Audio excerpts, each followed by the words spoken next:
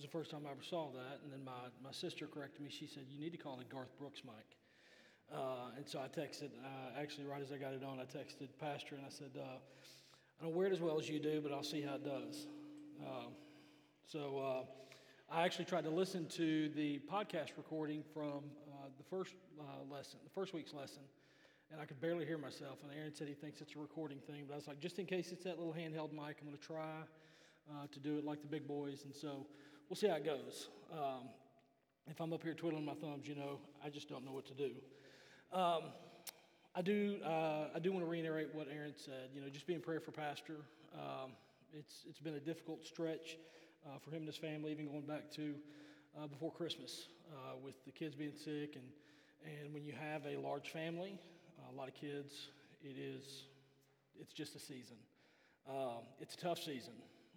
This time of year, of course, Facebook memories will pop up, and Sarah and I will constantly see where, whether it was when Emma, Isabella, and Olivia were little, or even just a couple years ago with Amelia and Abigail, it seemed like every couple days it'll just pop up, going to miss the family at church today, kids are sick, pray for sanity, just because it just gets there. So we do want you to pray for Pastor, and we also ask that you pray for the teens. Tomorrow after school, there will be 3 couples, my wife Sarah and myself, and Anna and Aaron Fisher, and Kyle and Brittany Pickering. We will be leaving to take the teens to Orlando. Universal Studios is hosting a music festival, a Christian music festival, and so it is no doubt going to be fun, but we get to get into the park at 4 p.m., and it goes until 1 a.m. So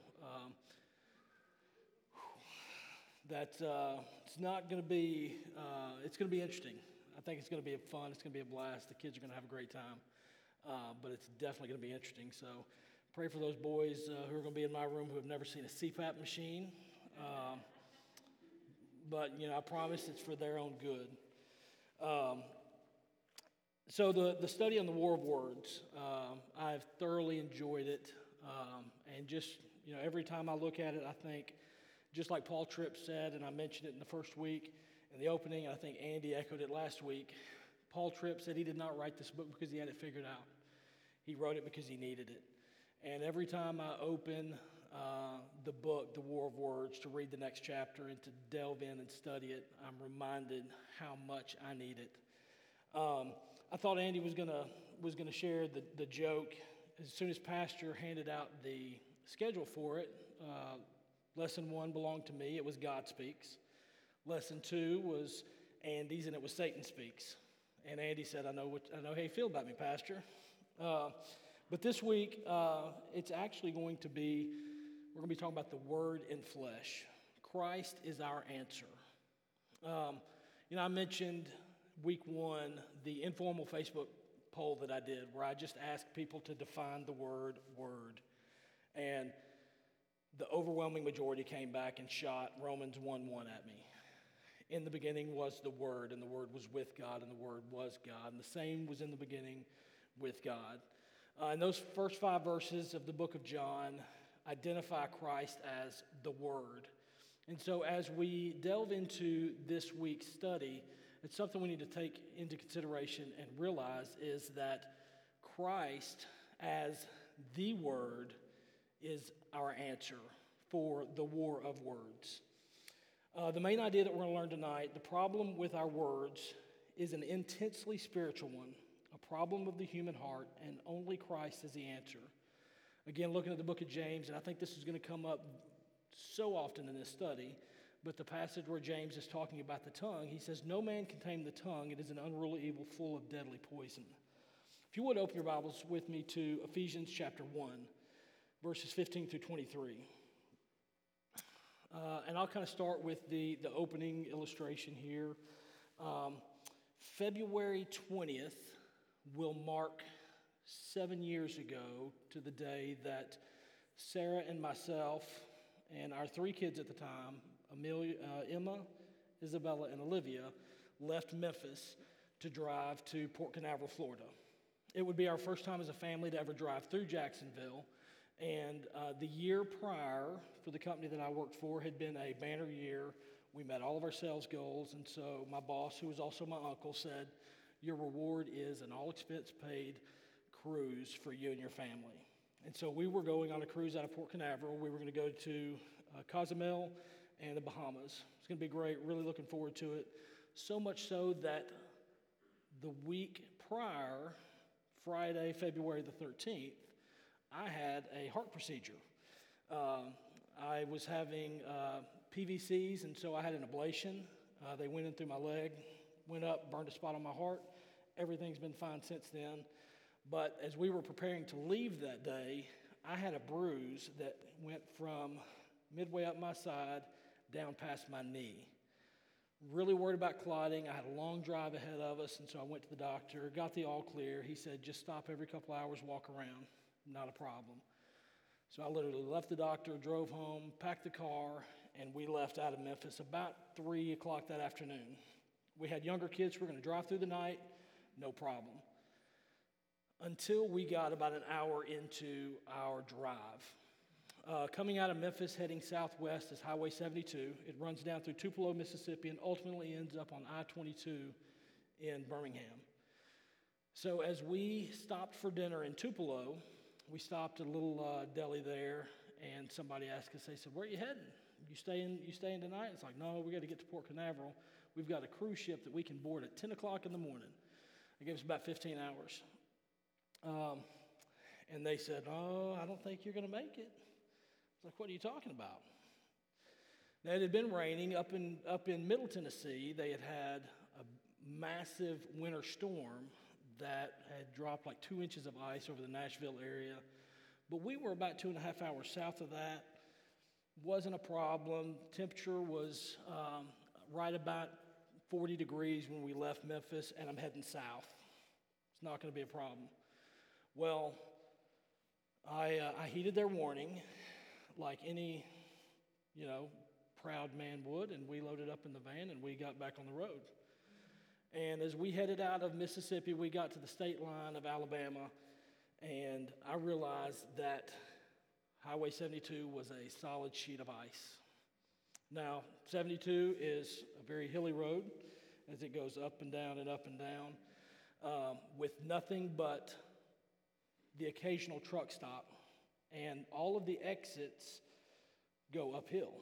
So as we are going down Highway 72, we start to see more and more of these SUVs, minivans like the one that we were in, small cars and big trucks all off on the side of Highway 72. And of course, Sarah is in the passenger seat, white-knuckling the dashboard. She is panicked the whole time. I don't think she said many words other than brake, brake, brake, brake. Now, we're in Florida. I have very limited experience driving on snow and ice. I'm not afraid to do it. I don't panic. I just get out. I do it. I worry about the other guy, but I'm not going to overcorrect, and I'm not going to hit my brakes on ice. I know that. And so I would very calmly told Sarah, you don't hit your brakes on ice. That's where we get in trouble. And so I was sliding along the ice at about 60 miles an hour all the way down 72. And this was just natural speed. Once I got up to speed, I wasn't going to stop. And so it took me the hills, up and down, up and down. A salt truck would come up behind us, and I would get over behind it just because I knew they had traction, we'd be okay. And we did that for about an hour and a half, 2 hours, which normally would have been about a 45-minute trip between Tupelo and Birmingham. Just before we got into Birmingham, there was the road is elevated, so it's on a bridge that banks, and it turns right, and it's a hard turn. And as we approached it, I knew it was there. As we approached it, you kept seeing brake lights and brake lights and brake lights. And so as we got up there, there were cars that were trying to go across, but they would get on it and they would slide down. They would get on it and slide down. So all these cars are stacked up. I went I exited the on-ramp, went the wrong way, got off, and we took back roads until things finally cleared up about 2 a.m. We were able to get far south enough to where there was no ice, and Sarah said, "We have got to stop. We got to stop somewhere. I don't care where." It didn't fit in my schedule. It didn't fit in our budget, but I was like, fine. So we just got a little hotel room, slept for 3 hours, and I was like, we got to go. So we made it. But I tell people often about that trip, and it's one of those things, I think if God took the blinders off of my eyes, that I would have seen angels on the corners of our vehicle like Secret Service agents. That's the only way I can explain how we made it through that night. But having driven on ice before, having lost control on ice before, it's scary to get in a place where you are out of control with nothing that you can do. And really, as I look back, I think I was crazy to be on that road that night because there was literally nothing that I could do. I was completely at the mercy of God.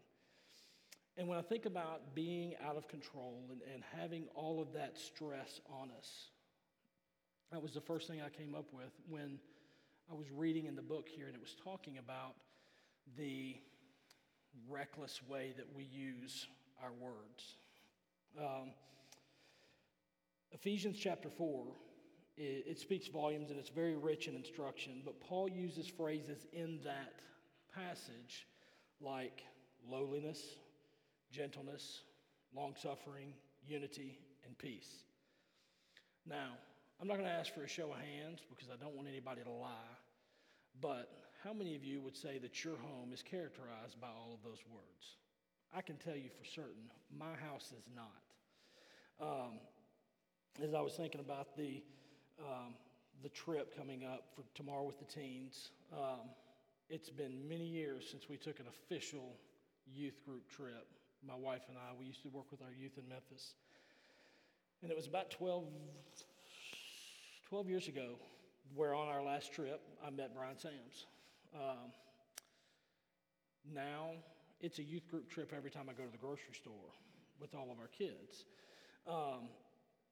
But you get all of the things that come with more people, different attitudes, different personalities, different issues, different likes and dislikes. And so you get all this friction and this tension. And what do we do with it? How do we handle it all? When I think about that, I feel like that white Volkswagen Routan going down Highway 72.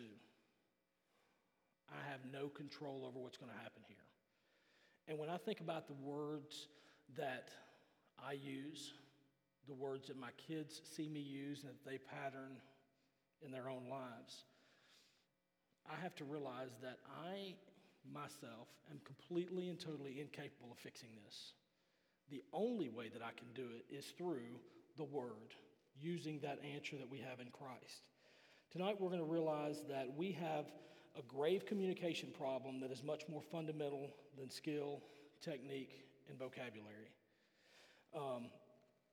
Right now, Emma she's probably just finished up a diagnostic SAT. We're trying to see if we need to get her some help as she takes her SAT and college exams and college applications and things like that. But one of the things I don't think that child loves to read. If you've seen her recently, she is carrying a book around that is, I kid you not, is probably 3.5, 4 inches thick, that she just loves to read. She has a very immense vocabulary.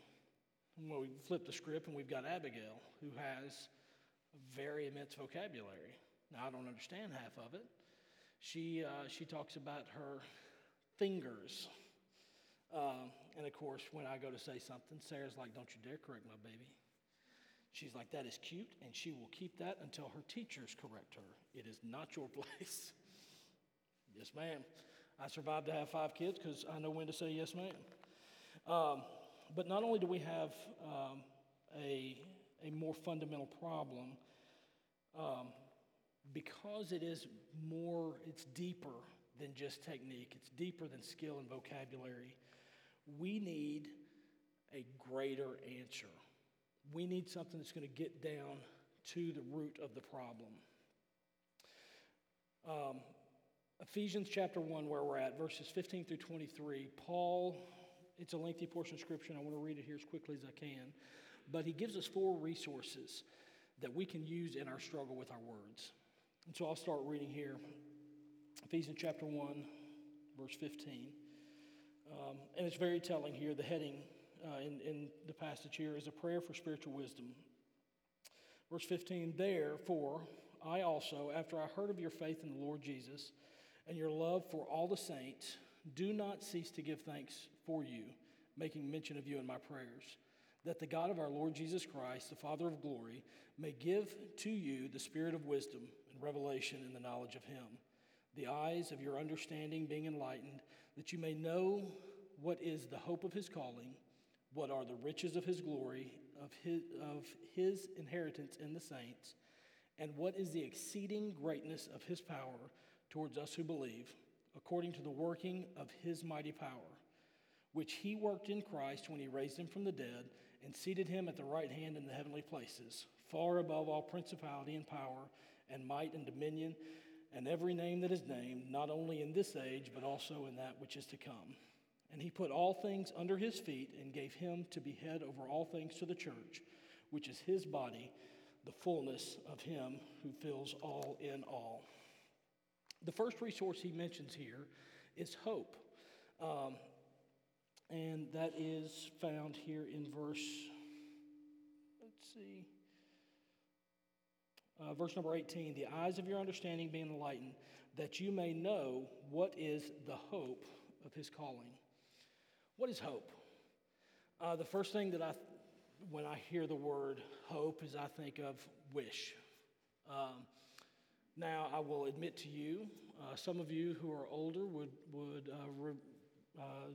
know the name Dusty Springfield. And I remembered a song being in a movie in the 90s. I think it was called My Best Friend's Wedding, but it's wishing and hoping and praying and thinking. And so I went back, I listened to it. I was like, yeah, that's a song. Because when I think of hope, I think about wishing. But as a Christian, that is not what our hope is. One of the things I love about our church are the songs that we sing. And even this last Sunday, we sang the song, Christ, Our Hope in Life and Death. But one of my favorites is the song that we sing, Living Hope. I want to read to you the lyrics from that song. How great the chasm that lay between us, how high the mountain I could not climb. In desperation, I turned to heaven and spoke your name into the night.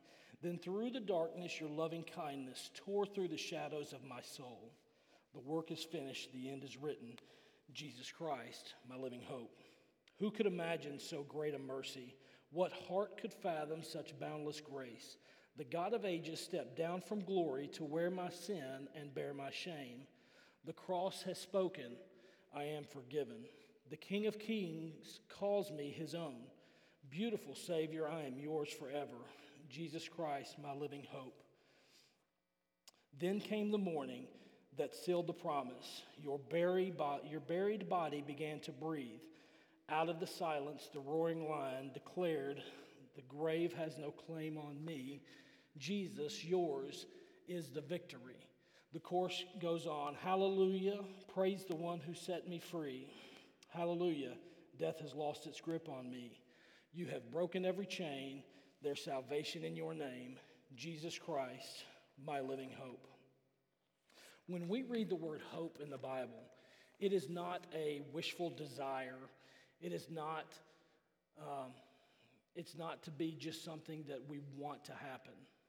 It is the expected deliverance of God's promise.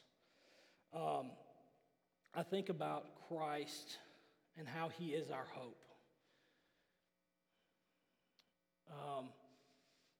Sometimes you can get into conversations with people, unbelievers, and if the topic of faith comes up, you know, they kind of throw back, well, that's what you believe. It's not just a belief.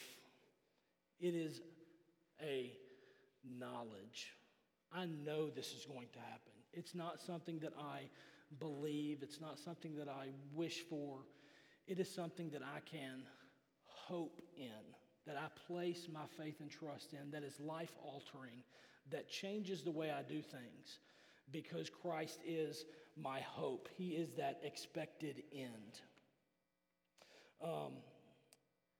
Because we have that expected end, we are not subject to the fleeting feelings of this life. When we are going through a trial, when we are feeling those insecurities and the doubt is creeping up, we don't have to give in to those, because we have our grounded hope. Our faith is grounded in Christ. And so when we get into those moments in our communication, when we're dealing with our words, where we feel like we have no control over them, and we've all been there. We got an email today from Abigail's teacher, who the email is going to be great when it starts off, "I never wanted to send this email." But Abigail earlier in the day, she was taking her sweatshirt off, and so she took her glasses off. She put them on the ground, and the teacher said, No, sweetheart, we don't put our glasses on the ground. Let me hold them for you."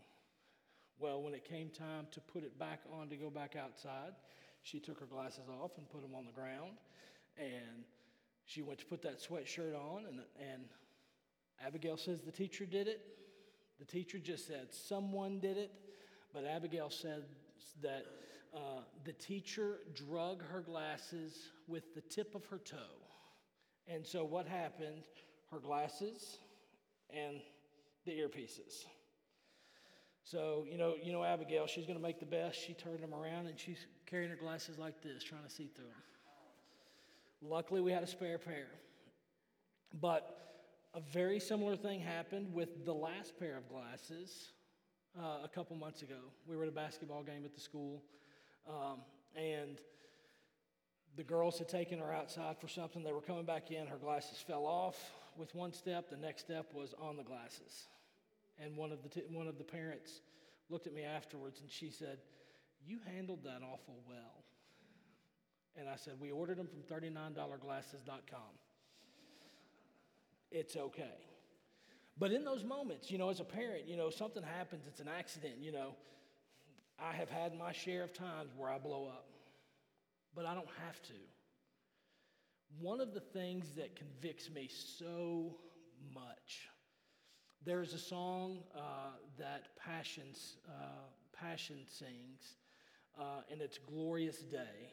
That's not the hymn "Glorious Day," but what they're singing about is, and I forget the exact line. I should have printed it up, but he talks about the chains that were bound on you before you were saved, as you were in the grave. And I think the lyric says, "You broke my chains and I ran out of the grave." And I'll be honest with you, there are times when I look at different areas of my life and I say, those chains are broken. Why am I holding on to them? How different would my life be if I would let go of all of that stuff that I don't have to? Because I'm saved, because I've been forgiven, I'm no longer bound to that. So I just wish I would let go of it all and live and experience the freedom that we have in Christ. So the first resource that Christ gives us that we can use in our war of words is hope. The second one is riches. Now, this is one of those things, we're all flesh and blood human. We know that money is one of the greatest resources that we can ever use, right? Well, that's not the riches that he's talking about here. 1 Peter chapter 1, verse 3 says, "As his divine power has given to us all things that pertain to life and godliness, through the knowledge of him who called us by glory and virtue." What we need to think about tonight, and where we need to live, are those two words, all things. As his divine power has given to us all things. The Lord will never put us in a situation without equipping us to handle that situation. We always, we always talk about with temptation. There's not been temptation that's come upon man. And I'm somewhere between the King James and the New King James, but there's not been a temptation that man's been into where God has not equipped him to get through it. And that's very true.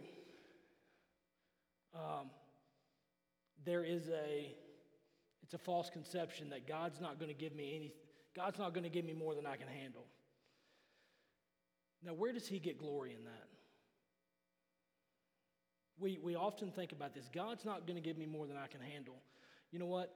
God is going to give you more than you can handle, but he's never going to give you more than he can handle. Because what he's going to do is he's going to equip you to go through it. He has the storehouse of these riches that are right there, ripe for the taking. Matthew chapter 6, Christ is talking. He says, "Look at the birds of the air, for they neither sow nor reap nor gather into barns, yet your heavenly Father feeds them. Are you not of more value than they? Which of you by worrying can add 1 cubit to his stature?" I wish I could. And he continues on in that passage, but he's not just talking about the physical needs that we have. He's talking about the emotional, the spiritual, the relational needs that we have. Do you need patience in handling a difficult relationship? Patience is included in all things. Do you need courage to make a difficult but God-honoring decision? Courage is included in all things. Do you need faith to follow up on that difficult decision? Faith is included in all things. Wisdom in a difficult season of parenting? Wisdom is included in all things. Do you need to extend grace to those who don't deserve it? Grace is included in all things. Do you need to extend forgiveness to someone who has hurt you? Forgiveness is included in all things. In each one of these areas, and so many more, we can look at it and say, "Oh, I can't do that. I don't have what it takes to do that." You don't. But you have a heavenly Father who has supplied it all for you. We got 5 kids. My mornings consist of waking kids up, drying their tears because they don't want to wake up. We put on school uniform. Now, this is Amelia and Abigail. The older 3 can take care of themselves. But as soon as I get Amelia and Abigail dressed, get their teeth brushed, their hair done, we're downstairs and making peanut butter and jelly. Now, Abigail has to have nut-free peanut butter and jelly because of a peanut allergy in class. But Amelia, she gets the good old Jif stuff, creamy peanut butter. We've got 10 people in the house. My wife, myself, our 5 kids, my wife's grandparents, and her mom. So there's crunchy peanut butter and creamy peanut butter. And so yesterday I'm making peanut butter, and it's that big jar. I'll most have to get my fist down in there to get that last bit of peanut butter out of the bottom to make Amelia's sandwich. And later yesterday, Sarah's grandmother, Nan, she said, do we need anything from the store? I'm going to Walmart. I said, I think we might be running low on peanut butter. So she goes to the pantry. She said, oh, we got a full one. I said, well, Nan, that's the crunchy. Amelia doesn't like the crunchy. She's like, oh, that's right. She said, did you look in the garage? Of course, we've got a shelf in the garage, and I go out there, and sure enough, there's a 2-pack of Jif peanut butter from Sam's just sitting there, ready to be open. And I was thinking about that as I was studying this. I know that Nannyville is well stocked when it comes to groceries. How much better is my Heavenly Father? Is His storehouse stocked and ready to go for whatever I need? And again, why am I holding on to all this stuff? He has equipped me. He is so rich. My Father owns a cattle on 1,000 hills. And it's one thing for me to say it, because I say it all the time. It's another thing for me to believe it. And it's a completely different thing for me to access it. For me to go, write the check, to his account. So we see that Christ has given us hope, he's given us riches, and the third resource is power. Back in Ephesians chapter 1, verse 19. And what is the exceeding greatness of his power? We have all sat in sermons, we've heard pastors talk about the word power, and the Greek word for power is dunamis. And what word do we get from dunamis? Anybody? Dynamite. Powerful, explosive. How has God given us power? What kind of power has God given us? And as I thought about this, I thought about Justin's sermon Sunday morning. Very timely for me. He was talking about the parting of the Red Sea, and not really the parting of the Red Sea, but leading up to it, and the need for faith and belief that God's got this. And again, very timely in my own life.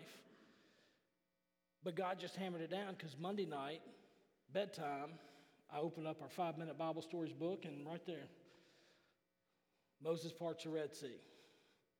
And so I got to thinking about it.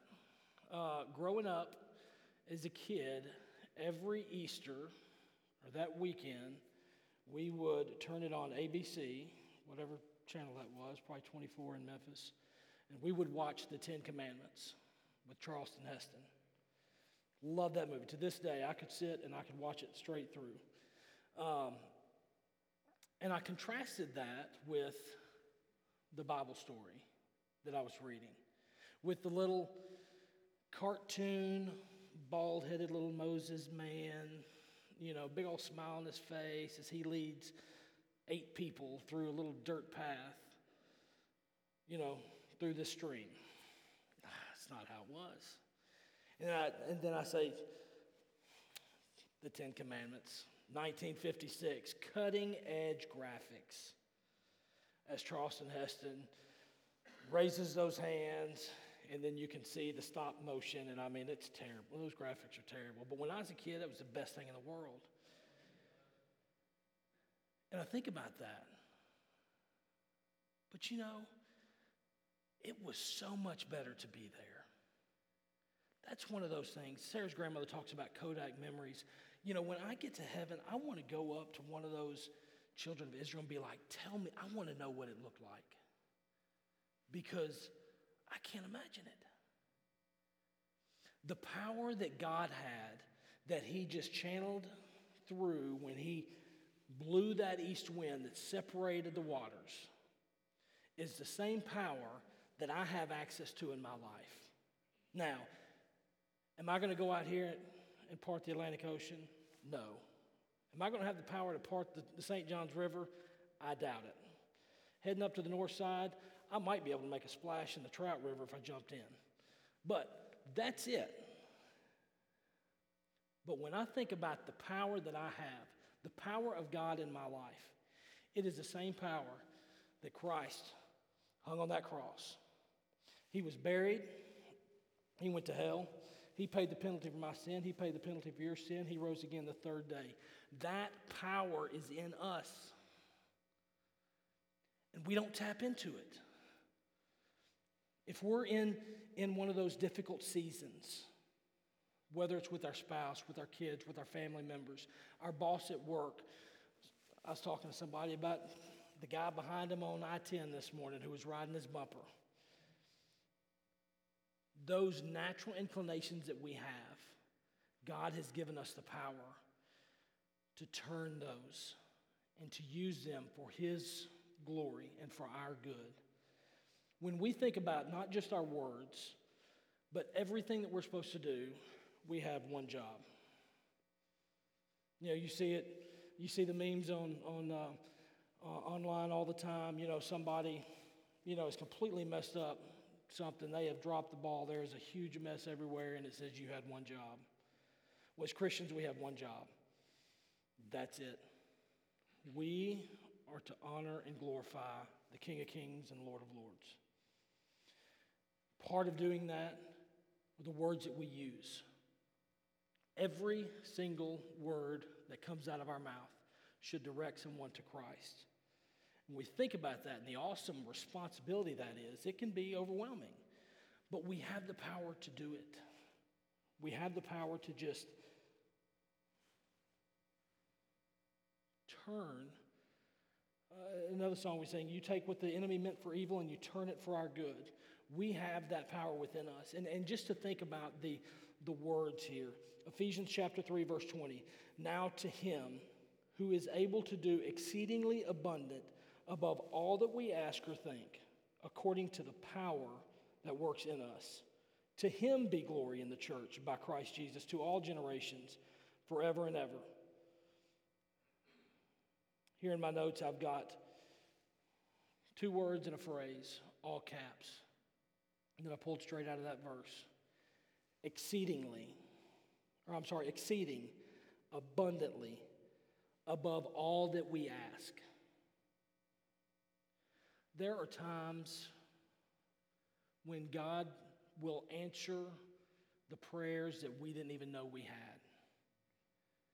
And if we were to sit and go around the room, each and every one of us has had those, where he met a need that we didn't know we had before we ever needed it. Exceeding abundantly above all that we can ask. We have hope. We have riches. We have power. And finally, the 4th resource that he mentions here in this passage is rule. And I'll just read it here again. And what is the exceeding greatness of his power towards us who believe, according to the working of his mighty power, which he worked in Christ when he raised him from the dead and seated him at the right hand of the heavenly places. I passed over it. Verse 18, the eyes of your understanding being enlightened, that you may know what is the hope of his calling, what are the riches of his glory, and inheritance of saints. Yeah, it was in the right place. The rule, he talks about he far above the principality and the powers and might and dominion.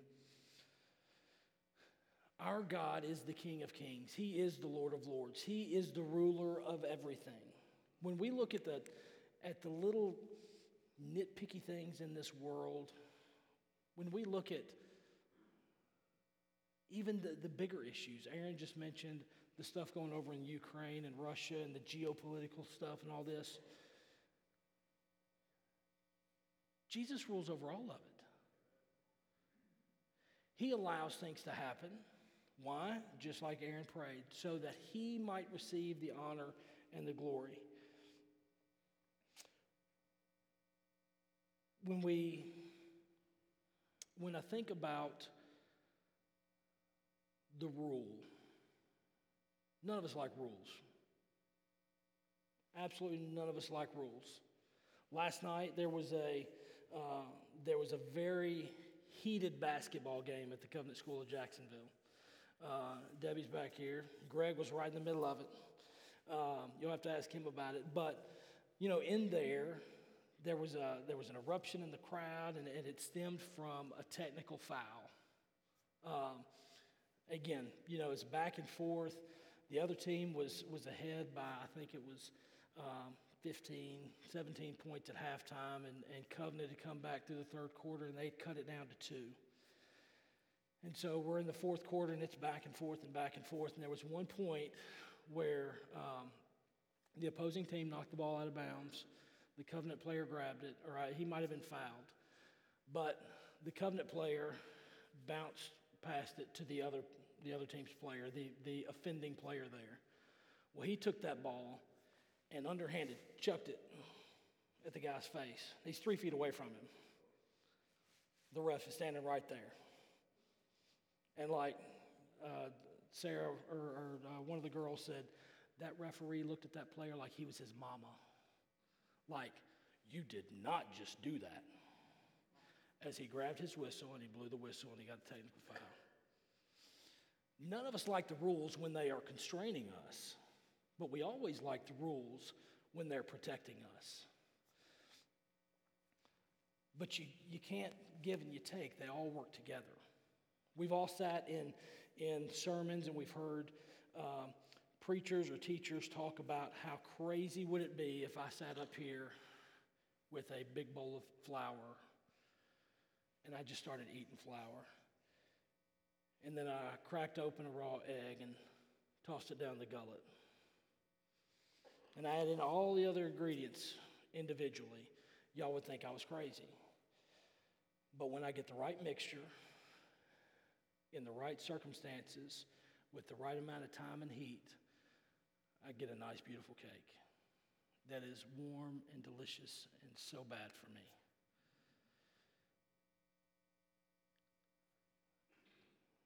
God gives us what we need when we need it. He gives it to us in the right proportions. And that's the rule. There's never an exception to God's rule. If there was, he wouldn't be God. So what we need to do is we need to look at this and say, okay, this is the rule. This is how God wants us to use our words. I can't say I'm going to have patient words in my dialogue with my wife and kids, but not with my customers. Or I can't say, it'd be bad for business if I was not being patient with my customers. I can't say I'm going to be one way with my customers and be the real Kendall with my wife and kids. The rule is the rule. Every word that I speak needs to bring honor and glory to the Lord Jesus Christ. When we don't rest in Christ's control, when we don't submit to his rule, we will resort to using our words for lesser tactics. We'll use our words to instill fear, to threaten somebody, to make them feel guilty, to try to manipulate somebody. We have all been victims or even guilty of passive-aggressive dialogue and behavior. That's not okay. And here's why. How does any of this, fear, threat, guilt, manipulation, passive-aggressive, how does any of that convey the truth and glory of Jesus Christ? There is, I've been very open. I came out of a much more standards-driven life. I don't neglect, I don't want to look back on I don't want to look down on my upbringing because it made me the man I am today, and God used it in a great and mighty way. But there is a movement of people who want to kind of forsake everything because there were a few bad eggs. Maybe somebody abused power or took liberty with the scriptures where there wasn't liberty, and there might have been more legalistic teaching or something like that. And there's actually there's a very popular Twitter handle that is dedicated to posting sermons and clips of sermons that don't line up with Scripture in some cases. In some cases, they're just kind of outrageous. There's one in particular I laugh at every time I see it. And I know Justin's going to laugh when I say the word sack butt. There's this preacher who goes on and on and on talking about the different musical instruments in Nebuchadnezzar's, what he says, rock band in Daniel. And he goes off on the sack butt. And he admits, I don't know what that is. I hadn't studied it out, but I'm pretty sure I'm against it. Ridiculous. But I was actually reading an article this morning from the Gospel Coalition asking if posting these clips and these sermons is a healthy thing for the church. Now, there were some people who were saying the Gospel Coalition is they've been taking a soft stance on things, so they're probably just trying to smooth everything over and say, let's just get along to get along. There are some people who are saying we need to call out heresy where it needs to be called out. But I look back through the lens of our study. What is the goal? What is the goal of, even if they're using someone else's words, what is the goal of posting that?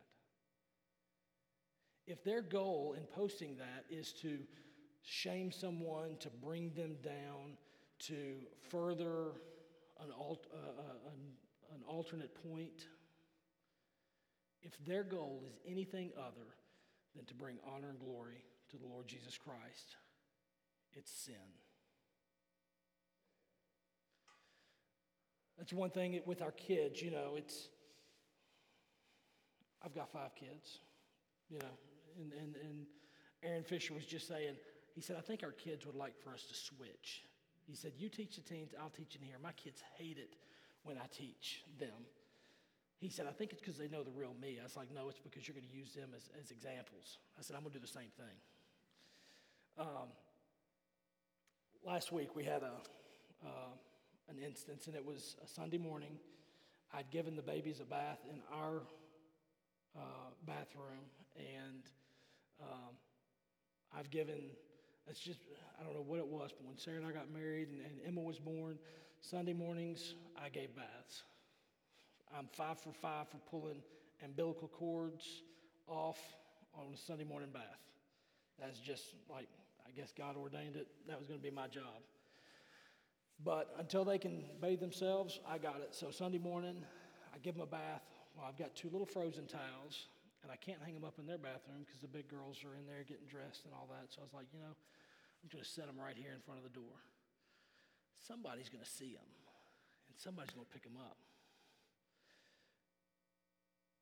And after 2 or 3 times of somebody stepping over them, I went back and I told Sarah, I was like, I'm doing a social experiment here.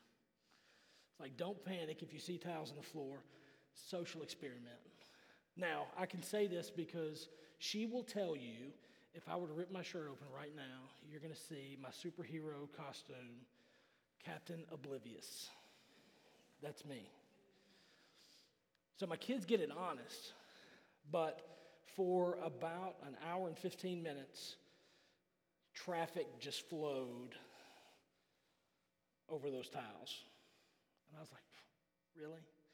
So we go to leave for church. I hang them up, and so we're on the way to church. I'm like, hey, girls, anybody see those towels on the floor this morning? They're just looking around. They're like, what are you talking about, Dad? And so I told them, and I said, look, I said, here's the thing. If you see something that needs to be done, the Bible says, to him that knoweth to do good and doeth it not, to him it is sin. So if you know that there are towels on the floor, and it would be a good thing for you to pick them up, and you just don't do it, it's sin. There's nowhere in the Bible where it says, thou shalt pick up thy sister's towels. But the principle is there. You know to do it, so do it. How many times do we, with our words, know to do something, and we don't do it? Or do we know not to do something, we don't do it? So many times we look at our words and we say, I need to use my words better. And I admitted to y'all in week 1, I am terrible about not using my words. This week, I was talking with Emma, one of those dad admission moments. Emma, we should have done this a long time ago. I should have just poured my heart to you out about this and let you know, instead of letting this uneasy feeling be there and having your mom intermediate. No, that's not okay. It's not how it should be. But so often we look at our words and we say, I need to quit abusing my words. But I want to encourage you, as we leave here on Wednesday, as we come back on Sunday morning, think about the unspoken words. Think about the way that your words can be a blessing to someone. Think about how they can edify. Because when we look at that rule and we look at, the mixture, we talked about the cake ingredients and all that. It's not just, I'm going to use fewer words so I can make sure they're well and they're seasoned properly. We need to mix them out. The book of James talks about, out of the same mouth proceeds blessing and cursing. And I got thinking about our vocabulary, and this is the English language. These are the words that we are given. Now, there are going to be certain words on one end of the spectrum that you will never, ever, ever, ever, ever, ever, ever use to edify someone. And there are words on the other end of the spectrum that you will never, ever, ever, ever, ever, ever, ever use to demean or tear someone down. So the vast majority of the words in the English language we're going to use one way or another. So in this huge bundle of words, are we going to tilt towards the side where we're going to edify people, or are we going to tilt to the sides where we're going to tear people down? It might just be a kind word. The Bible says fitly spoken. I believe it says there's like apples of gold. There might be somebody who just needs a hello, a smiling face. How you doing? My name's Kendall. You doing okay today? How's your mom and them? It's just a kind word. But everything that we have, including our words, should be a tool for blessing others and lifting up the name of Christ. Let's pray. Father, I love you and I thank you so much for this day, Lord. And I thank you for equipping us, Lord, as your church with everything that we need. Lord, that you have given us all things, exceeding abundantly, more than we can ask for. And I pray that we would go home and we would keep that thought in our mind.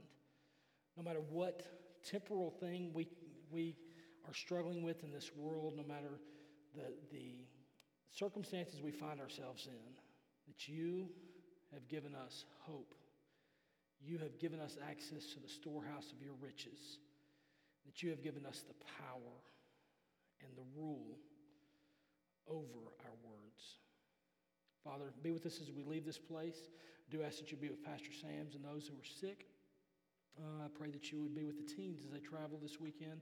Help them have a good time. Pray that it would be an encouraging time for them and a time to build some unity within our youth. Lord, we love you and we thank you. In your name I pray. Amen.